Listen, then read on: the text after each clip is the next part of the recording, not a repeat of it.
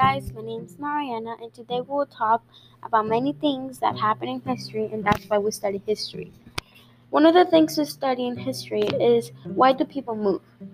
People move so they can find better opportunities and better life. Because maybe they moved because the place they were at was not safe, or the education was bad, or there was no food, electricity, water, etc. Some places were also not safe, and the parents with kids would be worried.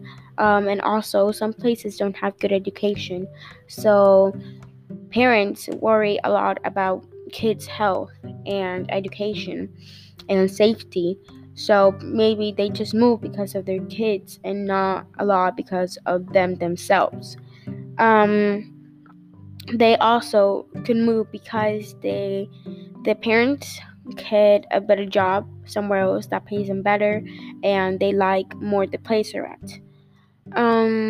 This reminds me in the USA today that a lot of immigration happens, and a lot of Hispanics move here because for the safe, for their family, for themselves.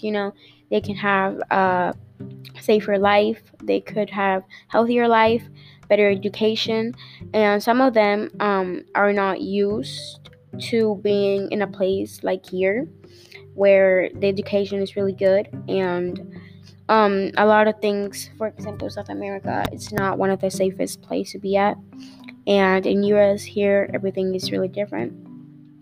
So three examples are the USA, that like on why people move is the USA and immigration.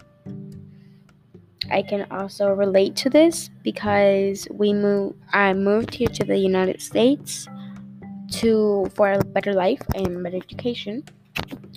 Another thing is how does where we live impact our lives? So the place we live impacts our life because, for example, if we live in an unsafe area, it is most likely to get chased by someone, being assaulted, kidnapped, or even killed. Also, if the place we live, everything is super expensive, let's say that a cereal box is $100, the people will start to earn less, and then no one will have lots of food, money, or even a house. People will live in the streets without food or water, and that will be unsafe.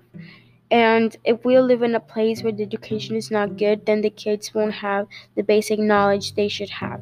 Life will not be fun at all. But if you live in a safe place where they have food, good economies, and the schools are really good and safe, then government is really good. Then the people might have what they expect, and they will have a good life, except for other problems they would have. So this reminds me in the USA today, again, immigration. A lot of Hispanics come here because of the best. Not only Hispanics, also people from all over the world. Let's say the Rome from Italy, Africa, South America, and Asia. A lot of those places, and USA is built from immigrants also. So some evidence is people who have better lives and they will feel safer. Um, Another thing is how does a representative government develop? Representative government a representative government is when people elect their representatives, and then they are responsible for the people that live in that country. They are responsible for their safety, health, and living. So in the USA, people still decide who the representatives will be and who will take care of them on their safety. So pieces of evidence that go with this are elections, congresses, and justice. So another big thing is slavery. That's something really important, and it's a sensitive topic for a lot of people, not just here in the USA, but everywhere around the world. So, slavery started in 1619, where people brought approximately 20 African slaves to the British colony of Jamestown, Virginia, and people were trading slaves for better things they needed, and they brought the slaves to South colonies. Most of them were the South colonies. This reminds me in the USA today that this reminds me of how we don't trade slaves anymore, but people still tend to treat black people as criminals and as if they were like slaves. They treat them as slaves.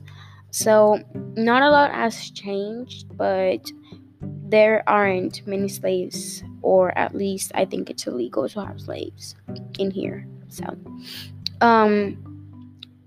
evidence is slavery and discrimination and racism. So that is some of the basic things we study in US history. I hope this helped a lot. Have a good day, guys.